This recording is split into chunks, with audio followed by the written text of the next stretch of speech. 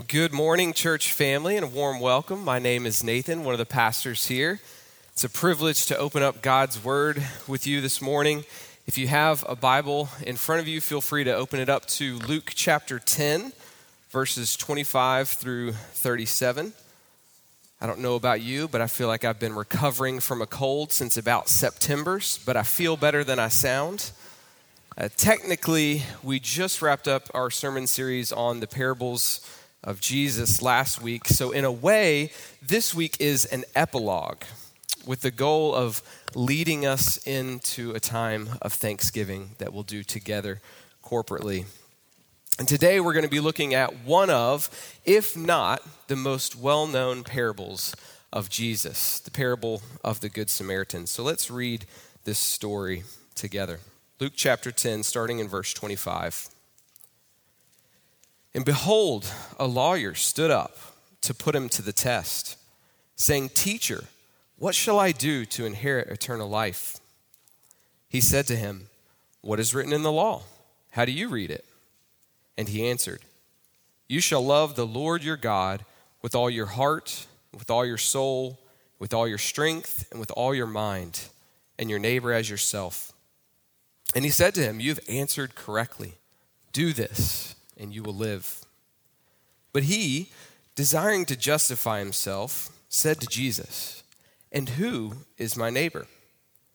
Jesus replied, "A man was going down from Jerusalem to Jericho, and he fell among robbers, who stripped him and beat him and departed, leaving him half dead.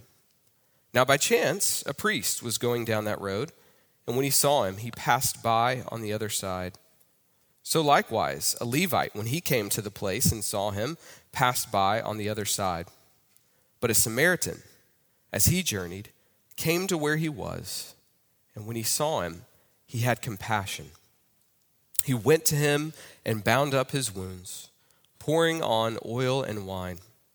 Then he set him on his own animal and brought him to an inn and took care of him. And the next day he took out 2 denarii and gave them to the innkeeper, saying, "Take care of him, and whatever more you spend, I will repay you when I come back." Which of these 3, do you think, proved to be a neighbor to the man who fell among the robbers? He said, "The one who showed him mercy." And Jesus said to him, "You go and do likewise." This is the word of the Lord. Thanks be to God. Let's pray together. Heavenly Father, would you help us not to pass this moment by? Would you give us eyes and ears to see and to hear your word? We pray in Jesus' name. Amen. The journey I want us to take this morning together is to first look at this story and then the conversation, and then what it means for us. So the story, the conversation, and what it means for us. I read this last week. The Standard Journal is looking for a young man, possibly a BYU Idaho student, who rescued a professor from choking on Thursday. It was a recent headline from the web search that I did, Good Samaritan. The young man, it seems, gave the Heimlich maneuver to a professor who wants to thank the young man who saved her life, but he didn't stick around to share his name. Good Samaritan.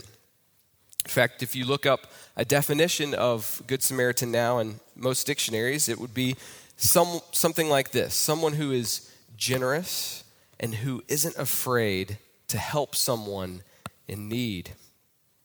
I also read about a Brazilian Good Samaritan by the name of Antonio de Mello, who runs a charity called the Catholic Community of the Child Jesus, and he cares for more than 100 disabled children who survived abortions and often have no one to take care of them.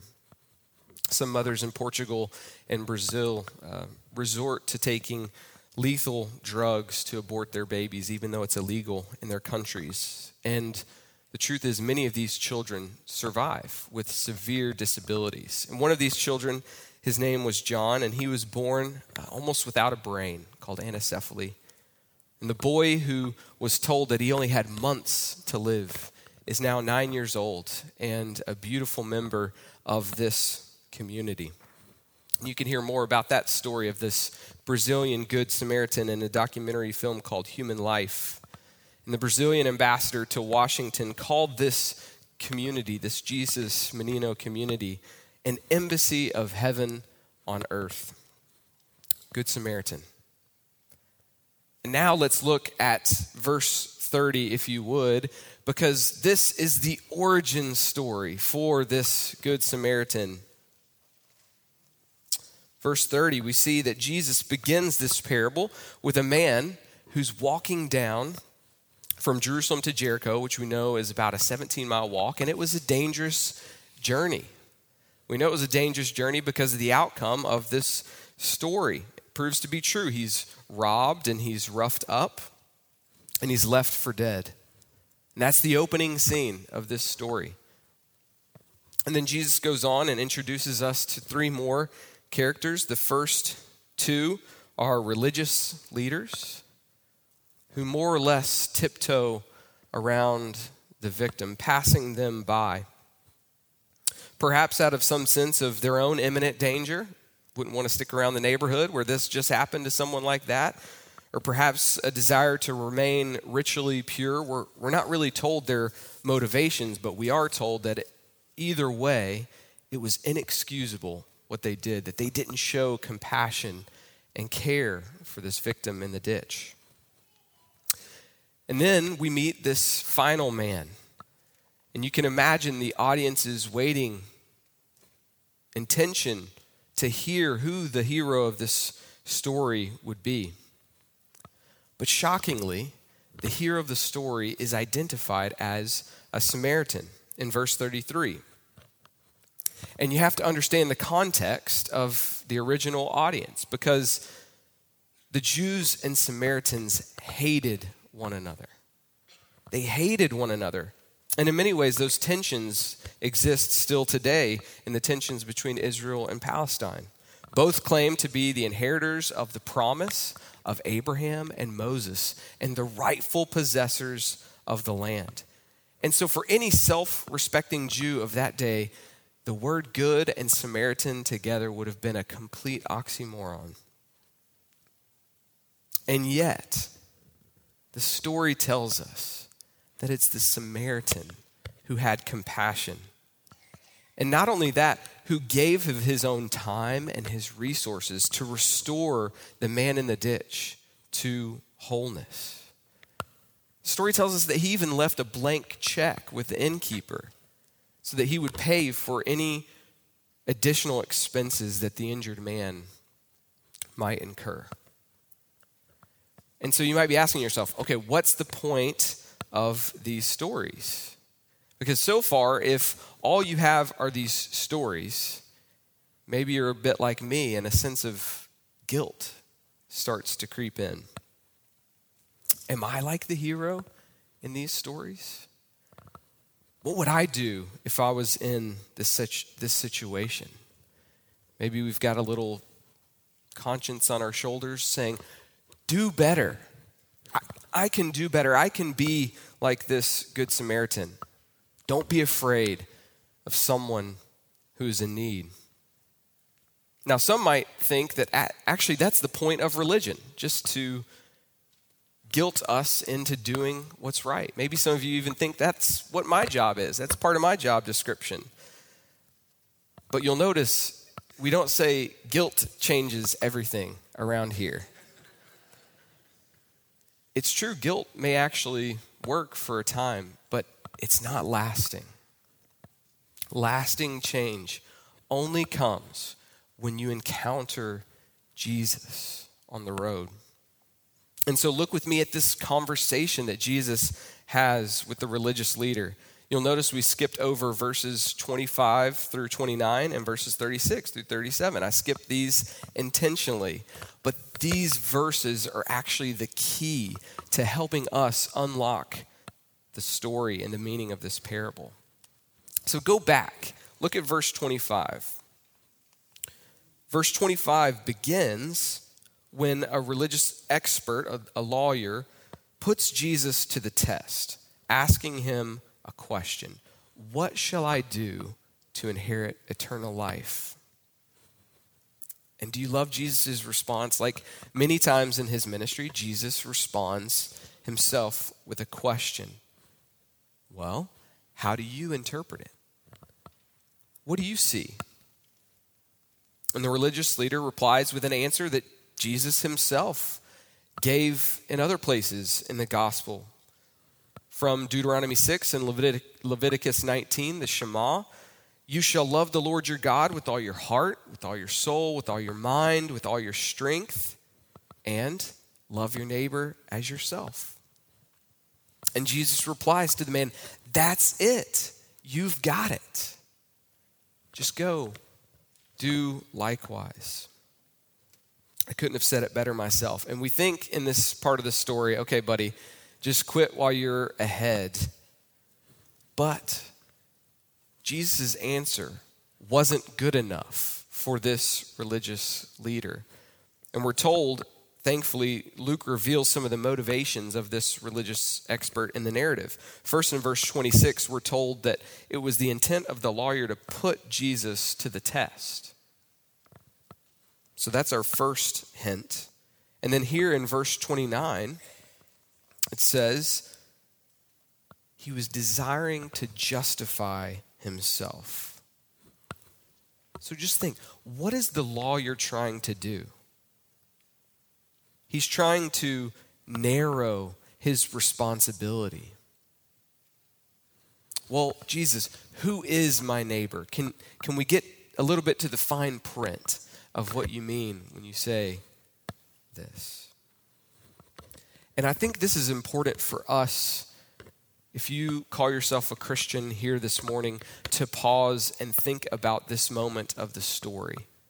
Because one of the most tragic pieces of this story is how easy it is for insiders to miss the gospel. One of the main points of this story is to show how easy it is for the insiders to miss the point, because we, if we're honest, are terrible at even understanding the standard, let alone living by God's standard. Jesus says to this man, you have no idea the standard. Your understanding of the law is too small, and your estimation of your ability to keep it is too big. Because my plans of redemption are much bigger than you can imagine. You just remember back to Genesis 12. In you shall all the families of the earth be blessed. The lawyer's trying to narrow the scope of the gospel, which is the opposite of God's plan of redemption from the beginning. The gospel is not about what we do or ultimately how we neighbor, but how Jesus has neighbored us. Because God is the one who reaches down into the ditch and who rescues not just half-dead people, but completely dead, lifeless people. And he is the one who gives them new life.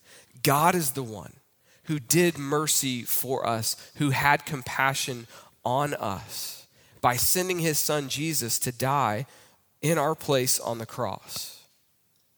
And so we return to the original question from verses 36 and 37. What must I do to inherit eternal life? Jesus, he changes the question.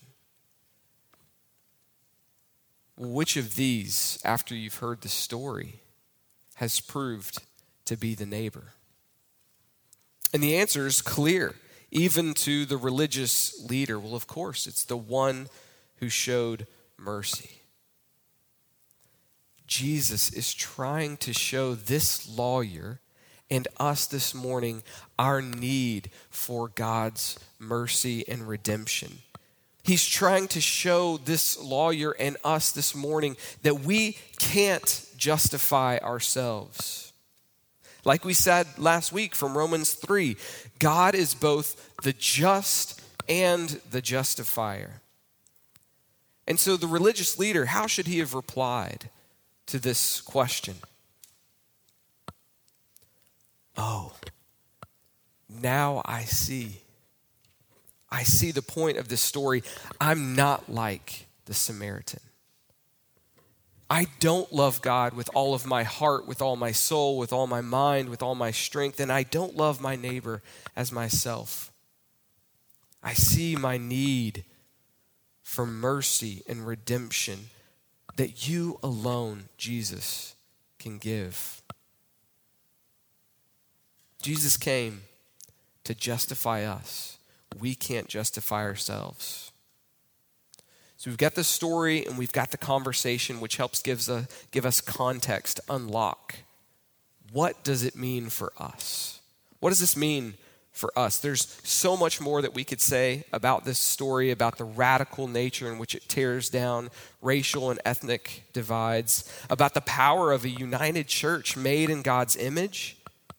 But today, I just want us to consider one takeaway. The great Samaritan's compassion toward us frees us to live in these radical ways with deep gratitude.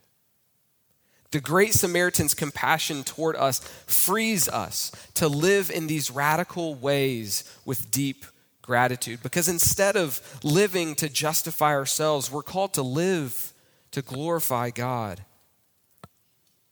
And if you're here this morning and you thought that the point of these stories was just to be a good Samaritan, and that's the way to earn your way to heaven, put down your pride and attempt at control and put on the mercy and the righteousness that Jesus Christ freely offers to us in the gospel. Because all our strivings are for nothing apart from Jesus Christ, our Savior. Because then, only then, can we, empowered by the Holy Spirit, empowered by Jesus, can we be free to love like Him. Because, Christian, we are called to love in these ways, but the order is important. We first have to understand how we have been loved in this way before we can unlock our motivation and understanding for what it means for us. In a moment, we're going to have an opportunity to pass the mics, to give thanks for what God has been doing in our midst over these last months and years, where the Lord has been at work. And I was reminded, Jess's grandfather, Reverend Tom Vanden Heuvel, he loved the Heidelberg Catechism. He was a PCA pastor, and he died earlier this year from COVID, but I can still hear his voice reciting Lord's Day 1, question number 2, which asks, how many things are necessary for you to know that in this comfort you may live and die happily? Just 3 things. First, to understand the greatness of my sin and misery. Second, how I am redeemed from my sins and misery. And third, how I am thankful to God for such redemption. Our redemption leads us into a heart of thankfulness. And you know the mark of a man is that he said it and he lived it too. One of the most beautiful responses we can give in response to the grace and mercy given to us in the gospel is thankfulness. And so let's do that now together as a church family. Let's pray. Heavenly Father, we are so thankful for your redemption that you give us through your Son, Jesus Christ. How he frees us to live sacrificially because of his sacrifice on the cross. We pray that we can put down our strivings, that we can put aside our attempts to justify ourselves and to control. Would we be able to reflect on your goodness and mercy towards us, your rich compassion that you extend and show through the gospel of your Son, Jesus Christ. And Lord, lead us together into a time of thankfulness, we pray. Amen.